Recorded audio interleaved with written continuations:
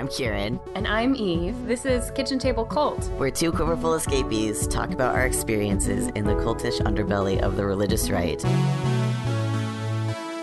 Hi, Eve. Hi, Kieran. How are you? I'm fine, but you have some news. Oh, I have so much news. There's only a little bit of news that I can talk about, and it's the biggest news. So we're recording this in October. We may release this after the thing that is happening happens, but I'm getting. Yeah, we have a little bit of a backlog. We have a bit of a backlog, so this might come out like the week that I get top surgery. So I'm getting top on November 1st. I'm super excited about it. I am trying to raise at least $1,000 to cover the surgery costs. Like, my copay allegedly is $340, but I'm pretty sure it's going to be more than that. And I also need to be able to eat and get all the post-op supplies. So if you want to donate to my Yeeting My Tits Off fund, my PayPal and Venmo is MX Darkwater, and my Square Cash is Kieran with a Y instead of an A at the end. Yeah, and that happened. I called my doctor's office yesterday because I was like, something came up in my life and I may need surgery before the end of the year. Can we make it happen? And the scheduler was like, how does November 1st sound? And I'm like, 3 weeks from now? Yes, I will make that happen. Absolutely. What do you want for Christmas? No tits. Yes, I would like to eat these off of my body. Please, thank you. So I'm going to get for the nerds in the audience who want to know about top, I'm going to get a bilateral mastectomy, and it will be masculinized, and I'm going to do a nipple graft. So I will have this sort of like across the chest scar and some nipple scarring for a bit, and I'm super excited about it. So that's my big news. I got to convince Straight Friend to send you all of her pillows for recovery. Oh yeah, I've got so my brain twin had air top surgery almost exactly a year ago. Okay, so you got some supplies. So I've got the mastectomy pillow coming my way. I have a bunch of pillows. I'm gonna get a bunch of pillows from M, and yeah, so I basically need like comfy shirts and food, and I don't really want to do a meal train because I have really weird dietary restrictions. I'm low FODMAP and gluten-free, so like cooking is kind of a hassle, and I don't want to ask people to do it. But if you give me money, then I can order food that I can eat.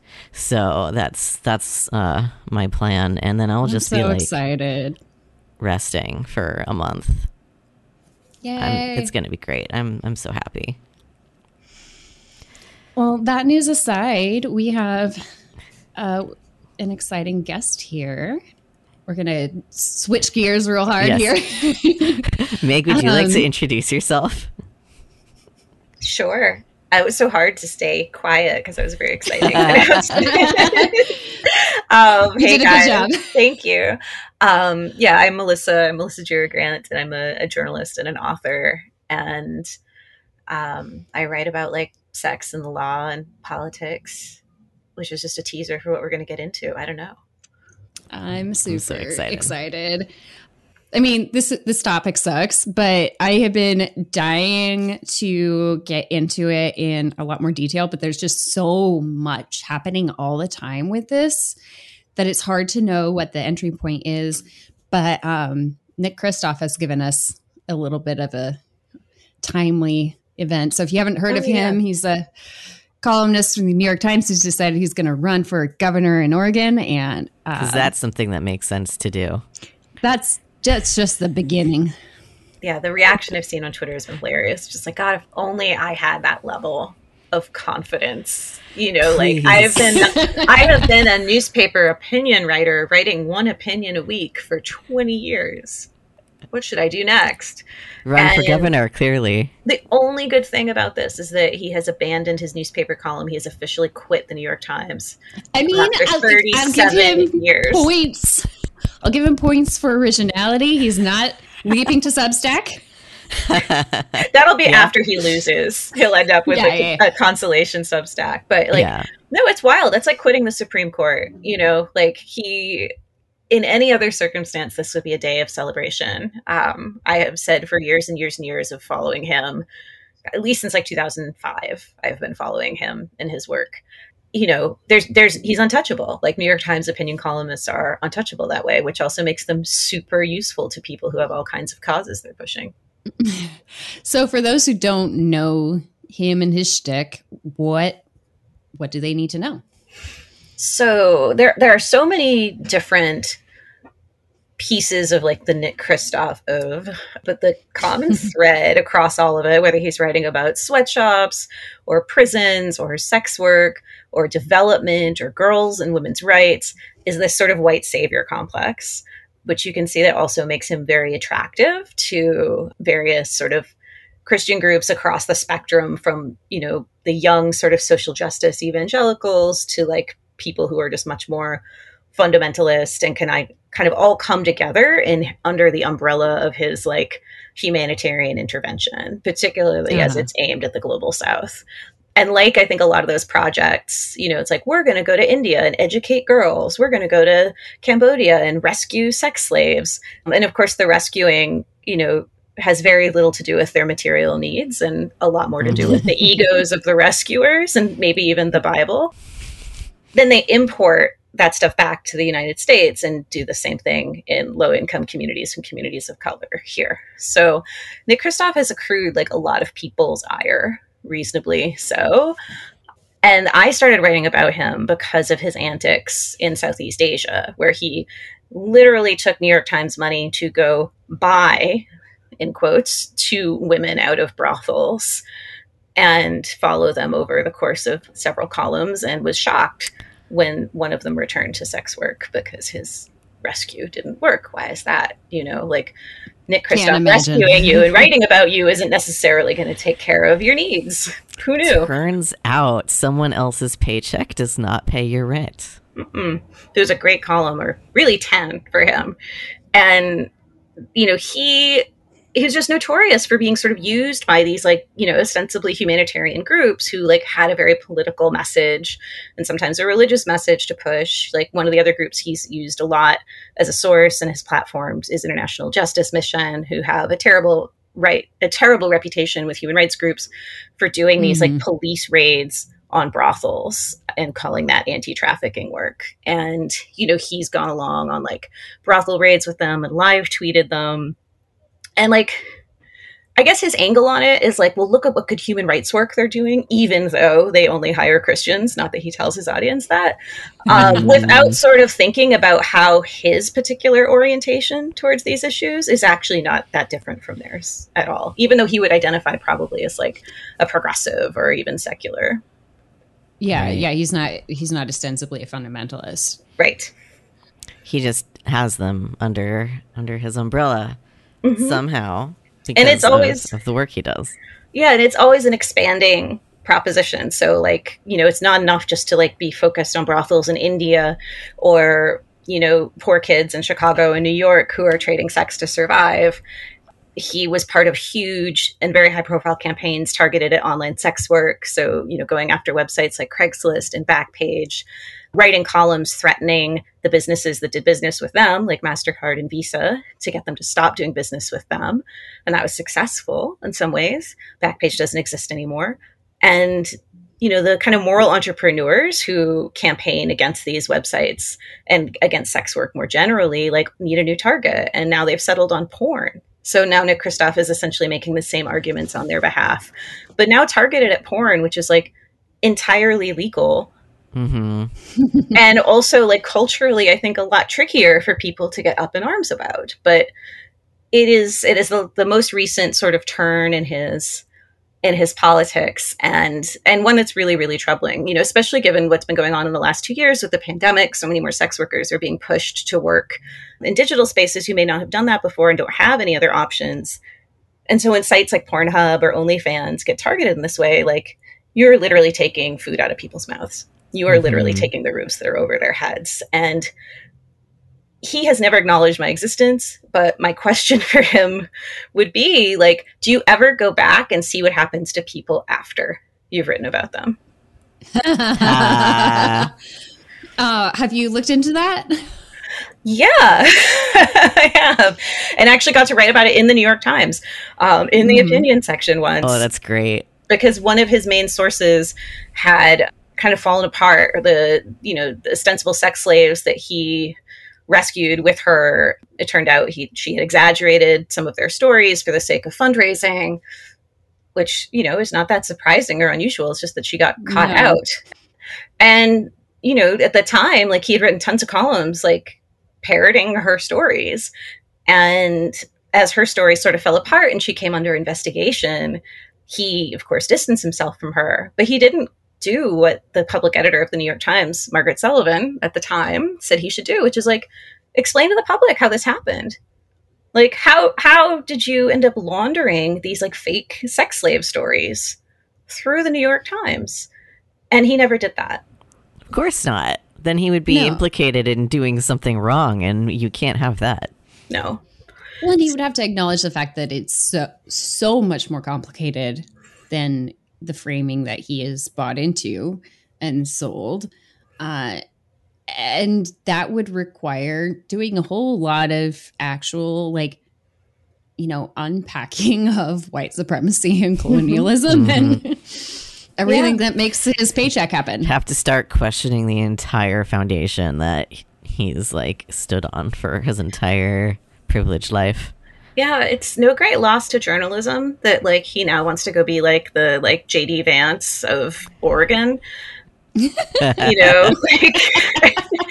fuck them both. Yeah, he's doing, like, Portland Elegy or something. Like, I have no idea, like, what. But, like, that's sort of what his line right now is, like, healing these divisions and, healing the people who are hopeless because of opioids and job loss, and sort of chalking that up to cultural issues rather than economic issues. It's very, I don't know, like, to me, like, it's some people get kind of caught up in, like, the way that he has a very moralistic attitude towards sex. And I think that that's absolutely true. But I think the thing that really is dangerous about him is everything for him is about the individual. Everything for him is about, individual failings, like the idea that there are structural issues animating what's going on behind the inequities that he writes about, like, never seems to fit on the page. And I think that's one reason that, like, he fits very well, even though he's nominally coming from a secular place, he fits very well with some of the hardline Christian groups whose work he has lifted up over the years, because, I think that ideology is very much aligned. Well, I think that's interesting because we were talking about the theological differences between certain dominionist groups before we started recording. And the one that he has aligned himself with for collaborating on a lot of this stuff is one of the groups that's much more focused on free will. And I think that really tracks with that, like, very American bootstraps mentality. You choose God and you stick to it come hell or high water. And it's a daily choice. There's no act of God that could, or any systemic protection for your faith that exists in that theological structure. So that tracks. Yeah. And like, if bad things happen to you, they're your fault. Exactly. Right. Yeah. It's God punishing you for sinning, whether or not you noticed that you sinned. If something bad just, happens to you, leads into prosperity gospel stuff. All of these things feed into each other. Yeah. So which organization does he do a lot of work with that we should know about? Or organizations, I guess. Most recently, he has been lifting up the work of this group called Exodus Cry without even directly naming them. So a couple of months back, a huge spread appeared in the New York Times Sunday Review section, like full page photo, multi-page story, alleging that there was a problem of child rape on the website Pornhub. And all of the anecdotes in the story and all of the framing was lifted wholesale from this group called Exodus Cry, who have connections to various Christian dominionist sects, probably the most notable one being the International House of Prayer. And Exodus Cry, or IHOP, and Exodus Cry, you won't see their name in his work, but you will see their staffers' names. Like Layla Mickelwaite, for example, quoted, she created a campaign under the aegis of Exodus Cry called Trafficking Hub that's, aim is to take down Pornhub. And it was very much like a repeat of the stuff he had done about Backpage. Like, he used his column to tell incredibly traumatic and horrifying stories about sexual violence, and then pivoted from that to, and the way to solve this is to get MasterCard and Visa to stop doing business with this website. Right, so that's going to solve it. There's no go ahead. Sorry. I just want to pause and just give a little bit of a, like, the economics of sex work in 2021. For those of you who don't know, one of the things that has happened is because of the closing of Backpage and the, personal sections on Craigslist, thanks to Sesta Fosta, we have a lot less systems of vetting available for sex workers. And so they are more dependent on, older, more rudimentary methods of finding their clients. And one of the other things that has happened is that, like, PayPal and Venmo and Cash App, like, they are flagging anything that looks like it's sex work and, like, holding money hostage and not, giving payouts to the sex workers who are, being paid. And so this is this ongoing issue, and he's been pivotal in getting this far. And now he's trying to really just, like, clean house all the way. There's, like, really so few options for sex workers to both, make money and collect money, which are two different things on the internet, right? Attracting customers and then actually getting the money out of the internet, which, because of that kind of financial discrimination and deplatforming, websites like OnlyFans and Pornhub, like, provide a reliable payment service because they are a legal business. They work with these, third-party credit card processors who in turn do business with big banks. But that's also, like, a very vulnerable place for Nick Kristof to poke. Be like, look, your nice business is actually enabling child rape. And isn't that why OnlyFans was like, oh, we're not going to do that anymore? It was because of MasterCard putting pressure on them. So it was really interesting. It came in, like, two acts. So the first was Pornhub. Nick Kristof went after Pornhub following, like, months, if not years, of activism from Exodus Cry and Layla Mickelwaite and, like, various allied anti-sex work and Christian anti-trafficking groups. So he kind of comes in at the end of that, and within, like, days of his column, MasterCard and Visa are stopping business with Pornhub. Mm-hmm. But that wasn't enough, and sex workers immediately pushed back, and there was, like, a pretty fierce backlash to this, I think more than they maybe anticipated. It seemed just so egregious. It's like, you're going to go after this, like, huge website. It's, like, in the top 10 most trafficked websites on the internet consistently. It's a brand name. People know it. Porn is, like, much less stigmatized than prostitution. And, like, it's vastly populated by adult consensual work. It's, like, easy for people to see that. But it still was a successful campaign because it was all premised on these really graphic, really horrible, traumatic stories of things that happened to teenage girls. And I talked, actually, when I was doing some reporting on this for the New Republic, to some women who, when they were underage, had content, like revenge porn type content, essentially posted on Pornhub for other people's economic benefit. And their main issue is, like, we just want them to do better content moderation. We just want them to take that stuff off the site. Like, we don't care if the site exists. That's, like, not about that. It's like, we just want better content moderation. We want them to respond to us, and they don't take us seriously. And that's, like, a really different problem than, like, porn exists, which seems to be the problem that, like, Exodus Cry really is about. So I think they got greedy, right? Like, they were pretty successful with Pornhub, and then they went after OnlyFans, but the OnlyFans thing completely backfired on them. OnlyFans reversed themselves, like, within, like, 24 or 48 hours of saying they were going to stop doing, explicit content because of the backlash. And they actually went back on their policies, and they're rolling them out in a different way. Like, MasterCard and Visa are still making some policy changes as a result of the Pornhub thing that could implicate OnlyFans. But, like, there was no Nick Kristof column about the OnlyFans thing. There were no, like, vast allegations of child rape on OnlyFans. And, at the time, actually, that happened, that, those anti-porn campaigns led by Christian anti-trafficking groups pushed on OnlyFans after Pornhub, Kristof was actually, like, on leave contemplating his run for governor in Oregon. He wasn't writing. So like, I really do wonder, like, if he were there, would he have written a column and that would have gone down differently? Like, there's an enormous amount of power that someone like that wields. They can very helpfully launder what pretty fundamentalist groups are pushing. Mm-hmm. Even as there has been reporting, not just by myself, but also by Sam Cole at Motherboard. There's been great reporting at the Daily Beast as well, like about the Christian fundamentalist backdrop that is animating this. And it's not to say it's coming from like a Christian anti-sex place. Like, that's certainly part of it. But the thing that I keep hitting on, and the thing that is really alarming to me, and maybe the reason we're talking about this, is there's a worldview here. There's a political worldview here. These groups are looking for sort of issues through which they can assert their Christian values in law, policy, and government. That is what this is about. Look at the power that we can flex. And sex workers have always been a very vulnerable target for them.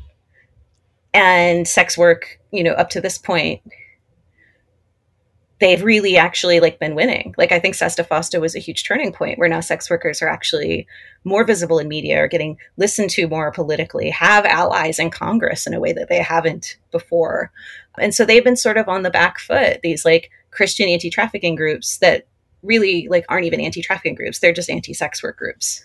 So someone like Nick Kristof is like super useful to those people, because then he's not going to ask like, well, wait a minute, why are you guys exactly like he doesn't he conveniently leaves off the page all of their anti-gay stuff, all of their anti-abortion stuff, all of their anti-trans stuff, all of this sort of like deeply patriarchal ways that these groups are organized. For somebody who's like a champion of women's rights, like, just those questions never come up. I have many questions about someone who's a champion for women's rights who is actively trying to like harm sex workers. Yeah. Like, I have many, many questions and doubts. There's that too. Yeah. Well, it's so interesting because there's all these layers to the history of like anti-porn organizing.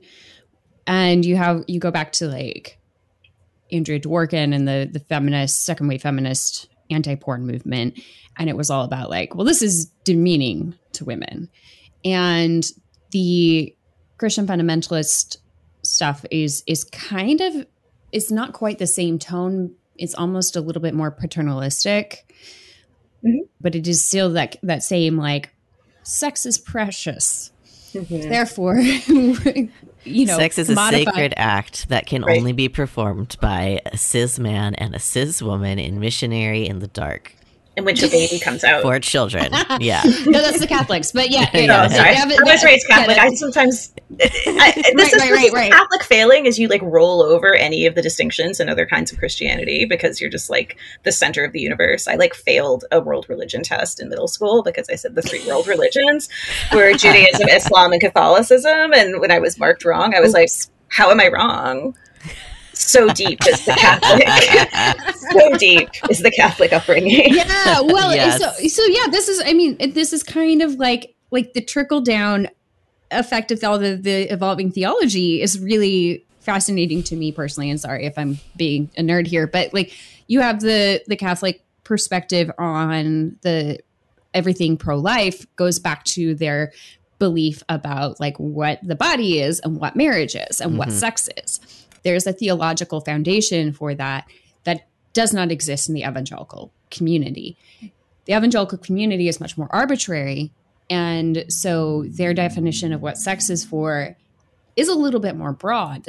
You can have a lot more pleasure available because it's not defined as being for procreation only. The Protestant belief about sex is that it is for pleasure as well. But which is just ridiculous, the whole distinction, all of it's nonsense. But but when it comes into play with their approach to sex work, sex trafficking, and those concepts, like it's always about we have to protect white virgins from corruption. And so we've talked about this in our episode about the origins of the Salvation Army, and that kind of like cultivating a sting where you are soliciting sex work from someone who may not be participating in that already. And you're setting up a situation that you believe already exists in order to prove that the situation already exists is kind of this like inherent problem in the Christian activism around sex trafficking. So that's what you have with like situation with the organizations like International Justice Mission, who's notorious for working with cops to set up stings that are, you know, none of the unsafe conditions that they were observing in the sting would have happened if they hadn't set up the sting. Yeah. Right. You are making this a self-fulfilling prophecy. Like you set this up. And I feel like no one should take that seriously because it was a situation that was artificially created to prove that a situation exists. But we don't ever hear, well, that side of the story isn't as publicly broadcasted as the look at us white people saving these poor women from themselves. I was going to say, it's kind of metastasizing too. Like I think an International Justice Mission buttoned up a little bit because of critique. They also were getting like lots of US government funding. And I wonder if there was sort of some pressure to sort of like look more legit. But there are many people who came in after them to sort of pick up the reins, and it's like Mormon groups now who are like really aggressively doing those, like literally like they approach it like special ops. Like the guys are like, we're going to train each other to be like really macho and like take down these traffickers, but we are also going to pose as pedophiles who want to have children brought to us for sex. And then when the local authorities come in and like arrest us, like we can't break character. So like we have to like get thrown on the ground too. And all these elaborate role plays, like the sociologist Elizabeth Bernstein has written a ton about this sort of like how anti-trafficking for various Christian groups allows them to get really close to sex in a way. In this like very like kind of play acting way. Like, you know, I'm thinking of like kind of volunteerism, like, you know, Christian college kids going to like the red light district. Is right here. Like you could just do real role play. It's fine. That was literally my thought. Like you can just like that's a kink. You can just do that, right? But then that doesn't give you the like ego boost of being like the person who came in and you know, saved the lives of children who you really endangered by having them brought to your fake pedophile you took party. Them from their families to come to this scary situation, and do you feel good about yourself somehow? It's terrifying. Do you want to pay for their therapy? No? Right. Okay, then get out. Right. So it's interesting that like these groups are able to have such sway on a larger secular level because there's already this existing cultural mythology in the United States about sex trafficking that exists, that has been amplified from like the 90s on. And we have if anyone wants to hear more about this, You're Wrong About has a couple good episodes about this, where there's like all the signs in the airport bathrooms. There's like, see something, say something. And the situations that they are describing or thinking about don't actually exist. That's not what trafficking looks like.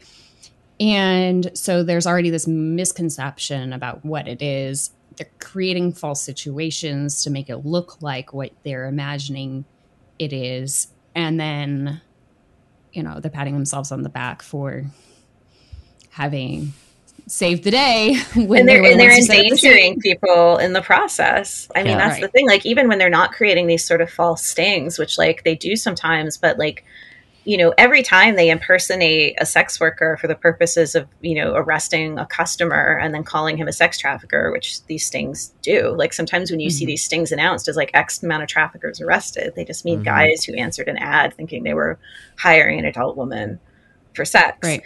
But then that means that like sex work becomes that much more dangerous because now you've raised this fear that like at any time on the other end of the line, that could be a cop. And for men who are involved in those transactions, like they're not necessarily going to want to cooperate with people's screening methods. They're not going to want to stay on the phone and, you know, actually negotiate. They're going to be like incredibly cagey.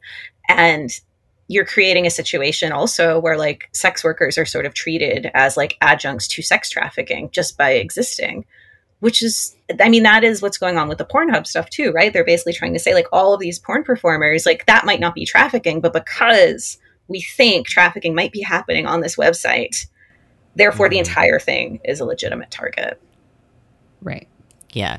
Yeah. They completely erase like the agency of the adults who are doing this work and like victimizing them. Part of it too is like they're trying to not so much control the sexuality of sex workers, but I think there's an element of it where it's about sort of like controlling sexual values within their own communities too. So you hear a lot. This one group called Shared Hope International has a men's adjunct group called like the Defenders or something like that. And they ask them to take like a pledge to like not consume porn. And so there's a lot of like purity culture stuff going on too in these groups, like men sort of being asked like step up and be like good men and pledge not to look at porn and defend women and take part in these fake things. It's easier to control young, earnest Christian believer sex drives and what they consume if you are telling them that all porn is non-consensual and violent behind the scenes, which is not, it can be the case, but it's not really necessarily the case. And it's easier to keep them off of it if you are just, you know, framing it as something that's addictive and something that is like harming people that you care about. Like there's a lot of just earnest, true believers who don't know better, who are falling for the messages that they're taught. I'm thinking about like so many of my peers who would, you know, be like, my partner watches porn, therefore my partner is addicted to porn because that's what was taught. And so there's very little nuance. And so once you experience anything in that world, you jump to the worst possible conclusion because that's all you've been told about it, because you haven't been, you know, given an actual gradient spectrum of what is going on the other side. It's really scary because the messages get like reinforced within their community, their immediate community. Like anytime you look at porn, that person could be trafficked. Therefore, you're contributing to this.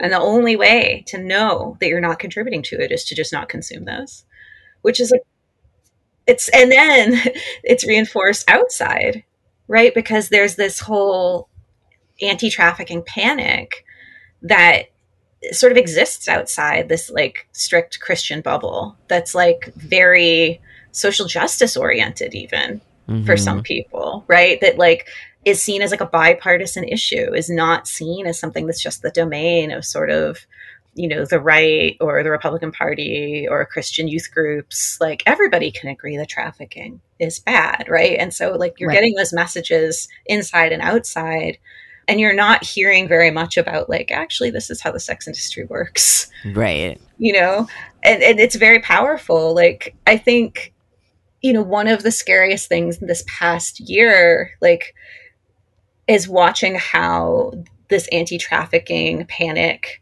is merging with elements of the far right. And, you know, that's like why I started writing watching QAnon. Yeah, that's why I started writing about QAnon was through that lens. And that Mormon anti-trafficking group I was talking about before, they're called Operation Underground Railroad, which is a whole other thing for a group of white Mormons to call themselves Operation Underground Railroad. They're very close with Glenn Beck. He's a very powerful fundraiser for them. Anna Merlin has been doing some incredible reporting on them at Vice, which I highly recommend, along with Tim Marchand. They are like flirting with QAnon openly in their social media. They are like pushing QAnon like messages about what trafficking is. Like, I don't think QAnon is like that extraordinary in that regard. Their sexual politics actually are pretty close to the sexual politics of the anti-trafficking world. Yeah. Well, and the dangers of this, you know, it looks like it's nonpartisan. It looks like it's a human rights issue. And you get people who are just unstable enough to pull, you know, with Pizzagate, you had the guy from North Carolina who drove up and tried to shoot up Comet Ping Pong. And then you had the guy in Atlanta. Mm-hmm. He was killing masseuses. Like, Yep. There's this vigilante style activism that is encouraged by these groups that just feeds into, all of the conspiracy theories around this. Yeah. There's a whole side of QAnon inflected sex trafficking panic that has not gotten as much attention as those, which those cases absolutely deserve that level of attention and scrutiny. That's not what I'm saying. But there's a bunch of cases that are a lot more complicated and are probably more about family violence than anything. But there are half a dozen cases that Will Somner was tracking at Daily Beast over the last 2 years of custody battles where QAnon ended up sort of animating one of the parents to kidnap the children from the other, including one where a father was live streaming himself kidnapping his children and talking about Hillary Clinton and eating babies, and that's why he was saving them. Cute. And women sometimes are also kidnapping children to, save them from sex traffickers who don't exist. There's some overlaps also with the sovereign citizen movement, if folks are familiar with that, and sort of them being well, we exist in this alternate reality of the legal world where all of our actions are just, our vigilantism is not that brings us back to Oregon. Yeah, right. Oh my God, no. And there's absolutely nothing in the anti-trafficking narrative that has been set over the last 20 years that precludes people from taking that kind of response. You have been told that the appropriate response to this is to trick people, to violently enter places where you're not allowed, and to rescue people against their will. How could it not end up this way? And let's not forget that America's history of lynching is tied to this exact same kind of panic. Yeah. White girls. Let's just protect the white girls and kill everybody. Yeah. So Exodus Cry is connected to IHOP. You want to talk a little bit more about Exodus Cry and what they do specifically? Yeah, they came on my radar maybe sometime in the last 5 years because they frankly just seemed really out there. There's a lot of Christian right anti-trafficking groups that, there's more, I think, than anybody could even keep track of, because there's some that are 2 women in a Facebook page. Right. And then there are some that are getting, law enforcement partnerships going with the FBI. It's across the board. The Exodus Cry got on my radar because they both seemed super out there in their rhetoric, and yet they had an ally in Congress at the time. It was Representative Randy Hultgren, who I don't think is even in Congress anymore. But they were also kind of creating propaganda. They were creating these movies that were anti-hookup culture movies that were getting on Netflix, as documentaries. Oh my God. And they got Randy Hultgren, when he was a member of Congress, screen one of these. And so they were coming in through this faux secular backdoor of teens these days and the hookups and the spring breaks and the this and the that and by trafficking. It was really kind of, at the time, this was pre-Me Too, but kind of getting there, playing on this idea of just what's going on with consent, what is going on in how we're talking about sex, and they could exploit that and sort of bring people to their incredibly fundamentalist vision of it. So the people who started Exodus Cry come out of International House of Prayer, Kansas City. One of them, Benjamin Nolot, was there in 2007 as, I guess their title is, and I'm going to pronounce this incorrectly, an intercessory missionary, intercessory missionary. Yes. Yeah. And he said that he had a dream that the Lord put on his heart, which I feel like I'm recognizing all these Christian buzzword phrases whenever I see them, put it on his heart, or any group that's got hope in the name. I'm let's see what you're all about. There's a whole lexicon. We should just make a dictionary. It's really interesting. He basically felt called to do this, of course. And when he mentioned this in a prayer meeting, a woman allegedly came up to him and said that she had a dream where she was forced into a brothel, and she began to see babies that she would be forced to abort as a result of this lifestyle, as he put it. Uh-huh. And so IHOP expanded into looking at human trafficking as well as abortion as an issue. About 5 years after that, Layla Mickelwaite, who runs the anti-Pornhub work today for Exodus Cry, joins IHOP KC. She was there for a couple of years. She confirmed to me that she was there. Nollet confirmed to me that she was there. And I think that she was kind of a bridge figure for them in sort of like taking this approach to sexual ethics, social justice, anti-trafficking, that's all rooted in like, you know, we're not just doing this because like we want to like save women, like we're here to save the country. We're here to like assert that like our values are the correct values, and like we found this issue that like everyone can agree on. So it's like a really great issue through which to sort of launder your larger political agenda. Yep. And Layla is like young, well, young-ish, I don't know. I mean, she like is very like influencer-like in her presentation on social media. She's very social media heavy and like building a community of, I mean, I see people who, you know, respond to her who like might just be like young women who are like, porn freaks me out. And when you tell me that there's trafficking happening, like I'm all in. There's also some far-right figures, including far-right women figures who've jumped on her bandwagon, claims to have gotten like 1 million signatures on an anti-Pornhub petition. She does a lot of media. Like she has a very different presentation than, say, IHOP. Right. You know, she gets access to spaces that IHOP won't get access to. She's the one that Nick Kristof quotes. She's the one who goes on the BBC. She's the one who, you know, is the face of this campaign. And to me, I don't just see a chain of people having dreams and visions. This to me seems like a political project that was created to mainstream something that's actually quite extreme. Yep. Yeah. So this is one of those, the charismatic subset of, you know, the dominionist movement and that kind of rhetoric of God gave me a word, God gave me a vision, I'm going to interpret it this way because this means this. Like those are considered spiritual gifts and you're not really going to question them, because if this person has a track record of leadership and respecting the community, then what they say in terms of like these supernatural experiences that they've had that are, you know, God communicating directly to them and that community, like it's not going to be challenged. Right. If you challenge it, you're challenging what God said, and that's terrible.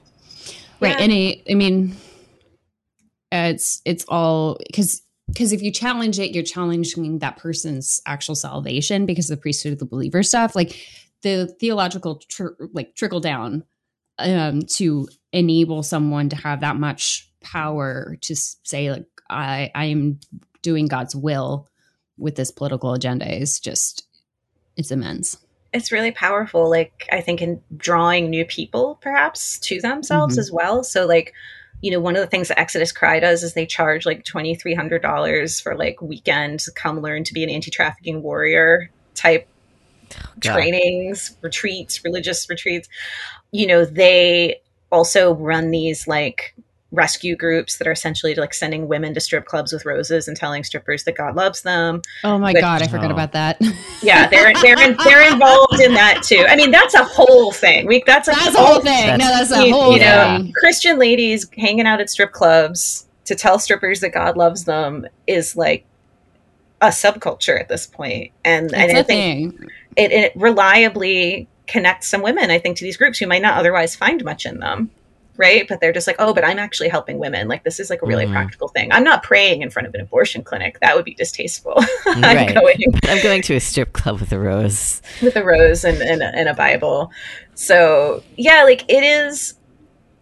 For a while, I think the anti-trafficking groups, the religious ones that I paid attention to, I mostly paid attention to ones that I thought were getting like U.S. government funding to do this work, like International Justice Mission.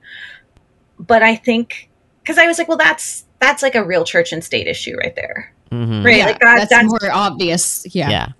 But I think what's going on now in this iteration, because the reason I keep saying 20 years is like in 2000, Bill Clinton signed the Trafficking Victims Protection Act, which sort of signals the beginning of this era of the anti-trafficking movement. Though, of course, it has roots back in like the late, 1890s, 1900s and the white slavery panic. But this iteration of it that sort of coincides with the war on terror, where like George W. Bush as president is saying that like trafficking is like a national security issue. Right. You know, this war on trafficking, war on terror, war on drugs, like that kind of mentality is very of this moment, of these last 20 years. And where we are at in it now is like, it's these kinds of groups like Exodus Cry who are like not necessarily interested in like passing legislation.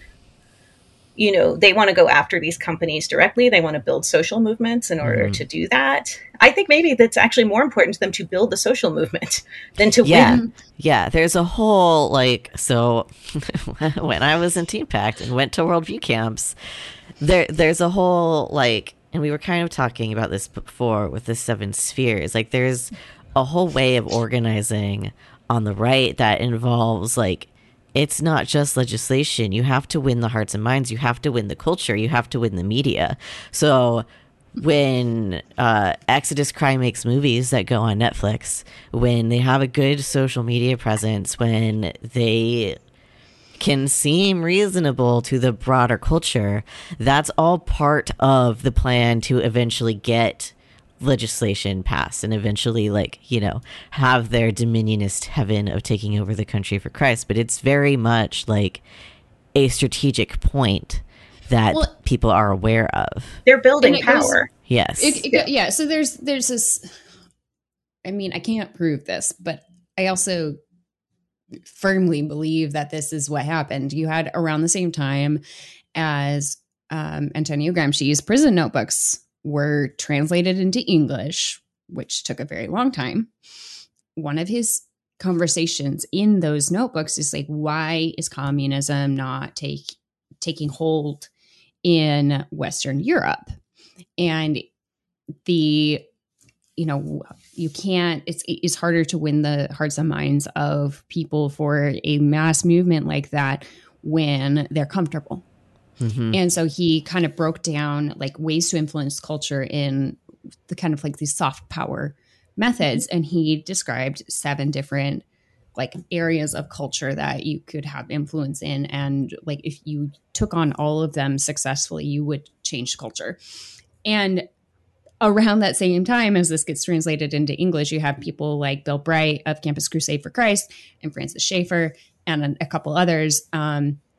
I think the IHOP folks were another one of these who independently all said that they had visions from God of like 7 mountains in culture or 7 spheres of culture. It was the same theory, just recycled in terms of like how to make America a Christian nation again, ostensibly, because it's always been a Christian nation, right?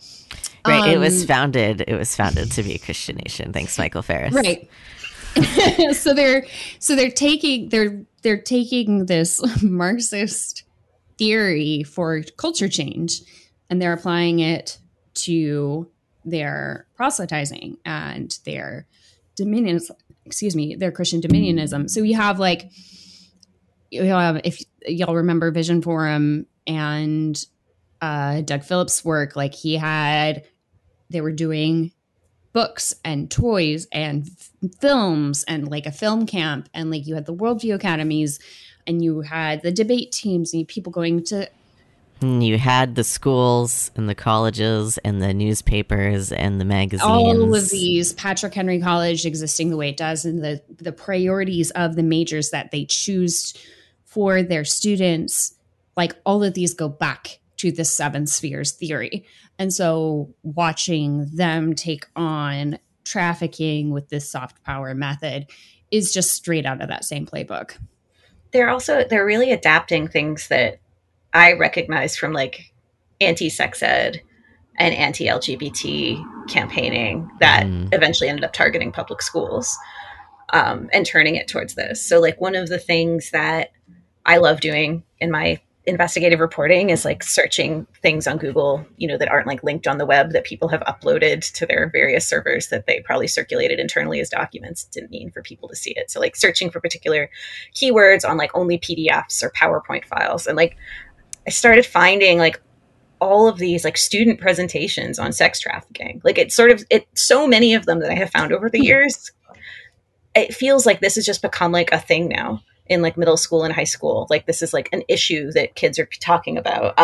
When I've talked to people who do human rights law or any kind of like women's rights work, like at the college level, like students coming in their first year are often saying the reason they're drawn to that is because of sex trafficking. So like, This was not how things were when I was in school. Like this issue did not exist in this way. It was created as a sphere of concern that is so far removed from like the original legal debates about what it was, or even the realities of what sex trafficking looks like. So it is its own sort of cultural product right now. And one of the reasons that I think it's in the schools is because they're using it as a way to also like essentially flex power over young people. Mm-hmm. So you're starting to see mandatory sex trafficking trainings in schools where, you know, students and teachers are taught to like recognize the signs of trafficking. Oh my God. Quotes, because the signs of trafficking are so broad. You know, they're everything from like seems depressed or anxious, radically started changing how they dress, cutting, new boyfriends that happen when you're a teenager. Right. And I think it's just another way, because it is sort of like, well, everyone is against this, right? Like you can't be against like teen sex generally in the same way. It's not as powerful across the political spectrum to just be like, kids shouldn't be having sex. Now it's like, well, I'm concerned about these students because like maybe they have a pimp. And it's also incredibly racialized. Yeah. We were talking about the lexicon of phrases that are like these trigger words or these buzzwords that are used in these communities. And I've thought about this for so many years, and I don't really have a good term for the ones, but like what I was calling it for a long time was these stop think phrases, where you don't analyze what is being said because the phrase is so like ingrained into your worldview. So when you say sex trafficking, you assume you know what is being talked about and you don't question it. And so I think that's one of the things that it happens when you introduce it so young, that concept. If it's just part of the atmosphere, then you never like look at it critically. Yeah. There's like role plays that I have found that like they're doing in middle schools and high schools to like teach kids to avoid traffickers. And like the insidious thing, I think, is sexual violence is actually a problem. Right? Yeah. Young people are dealing with partner violence that's probably not being identified or taken seriously. They don't feel like they have support around it. And what are the adults around them telling them the problem is? Mm-hmm. Right. Well, stranger danger. It's just stranger danger again. Yeah. What always bothers me is that in most of these conversations, people are talking about like, oh, like don't run at night because someone will leap out of the bushes and sexually assault you. And what they're missing is that most of the time, people who are sexually assaulted are assaulted by someone they know. Someone they see often, a family member, their dad, their grandpa, their uncle, their aunt, their mom, like, and no one is taught to look for that sign. No one is taught to look for parental abuse or familial abuse. They're only taught to look for strangers in dark alleys, which is like not fucking how it works. Like occasionally, but your kids are so well behaved is seen as normal, right?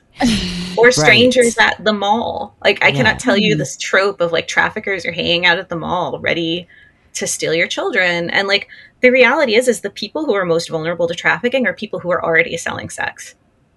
Teens even who are like, you know, let's talk about things people don't want, this community of anti-trafficking groups don't want to talk about, like queer and trans kids who are thrown out or run away. This is a survival strategy that goes back decades and decades, if not hundreds of years as a young queer person. Yeah. And like, you know, you might even be in a situation where like you're feeling like nobody has control of you. You're not being abused. It's not great, but like you're reasonably in control of your money and what you're doing. And you are a target for somebody who wants to exploit you because you're a young person. They know that, you know, who are you going to go to without incriminating yourself or being disbelieved? Right. So it's not like random groups of girls at the mall who like mom, you know, wasn't following their location on their phone every second. And it's just, it feels like a kind of sexual surveillance regime that's given this like sheen of respectability because it's no, this is a human rights issue, because it's not just about like protecting your teenage daughter. it's also about like liberating children in India. Like it's such a gigantic, huge thing that like you can tell yourself that like it's totally reasonable to monitor your children's every move because there's this vast international sex trafficking operation that could ensnare them at any time. And like, how is that also not just like QAnon at a certain point? I feel like this is a great point to end on because it's just, we're coming full circle on all of this. There's so much to talk about. This is the tip of the iceberg, really.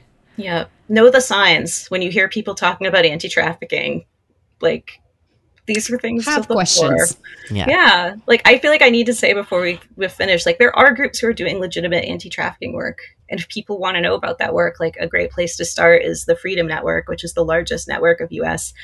Anti-trafficking service providers. So people who are actually like, doing something materially and meaningfully for people who need help and want help. And they're not collaborating with the cops? No, not. I mean, well, some of them do work with law enforcement. There's a whole set of like visa issues that sometimes people have if they're undocumented that requires police collaboration because that's how our laws are written. You can only get a visa if you work with cops. Long story. But yes, they are people who are like not there with like stealth motives to like kidnap your teenage daughter and put her in like a Bible retraining camp and call it sex trafficking. They haven't gone to a training camp where they learn how to be macho men and get their egos stroked and like that's all that matters. Nope. No, they're actually like social workers and stuff. So yeah, like amazing. There are real people who are trying to do stuff about this, and like these groups are very dangerous for them. You know, it discredits what they do. It makes people distrust what they do. And the groups like these macho guys or these like ladies going to strip clubs handing out roses are doing actual harm. So because if you are being trafficked, if you are in danger, if most of the people who are approaching you or interacting with you to try to help you are going to have, put you in a situation where you're required to convert and be part of their, weird snitch cult system. Yeah. It doesn't feel great. You don't it's want to do another that. form of power and control that's being exercised over you. And you recognize that because you know what that looks like. Right. And I think that I don't want that to get lost. Mm-hmm. And at the same time, like these groups aren't pushing that stuff because they just care so much about young people and they got swept up in Jesus. There is a larger political project here. I cannot underline that enough. And it's not enough to push back on these groups saying like, well, sex workers have agency even, which is super important to say.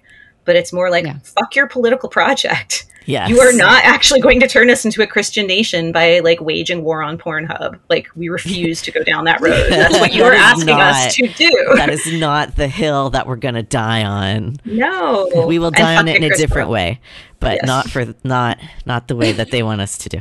That's right. And fuck Nick Kristof. Yes. And fuck Nick Kristof in total. All important. Melissa, where can our listeners find you and support your work? Oh my gosh, that's a really nice question. So I'm on Twitter way too much, especially for somebody who's supposed to be writing a book. That's where you write the book, though, right? Basically. I think that's how writing a book goes. My Twitter is at Melissa Gira, MelissaGira. I'm a staff writer at The New Republic, and I'm currently on leave from there. I'll be back in February writing about all of these delightful things. And you already have a book out. I do. I have a book called Playing the Whore, The Work of Sex Work. It is going to turn like 8 years old soon. Nice. It has stayed in print and has been translated into like 6 or 7 languages at this point. So if you know someone who wants to read that book in Spanish and German and Korean, we got you. Amazing. It's cool. It's a very quick primer on sort of like how, like if you're looking for a way to answer some of like the worst debates around sex work that people get sucked into and distracted by, this is the book for you. It will like help you get out of those conversations and refocus them on like how to actually help sex workers. Amazing. Well, thank you so much for joining us and unpacking all of this. I'm so glad we were able to make this happen. Was so good. It was a delightful, horrific conversation. I couldn't have it with better people. So thank you. That is our new tagline. Delightful, horrific conversations. Yeah, we talk about dark things, but we try to at least make it fun. It was very fun. Thank you, guys. You've been listening to the Kitchen Table Cult podcast. Our music is from the track Janet by the band The Heavens on their album Stenazo. Our producer is Dave the Great. Our podcast is made possible by Patreon donations from listeners like you. To support us and join our community on Slack, check out patreon.com/kitchentablecultpod. Thanks for listening.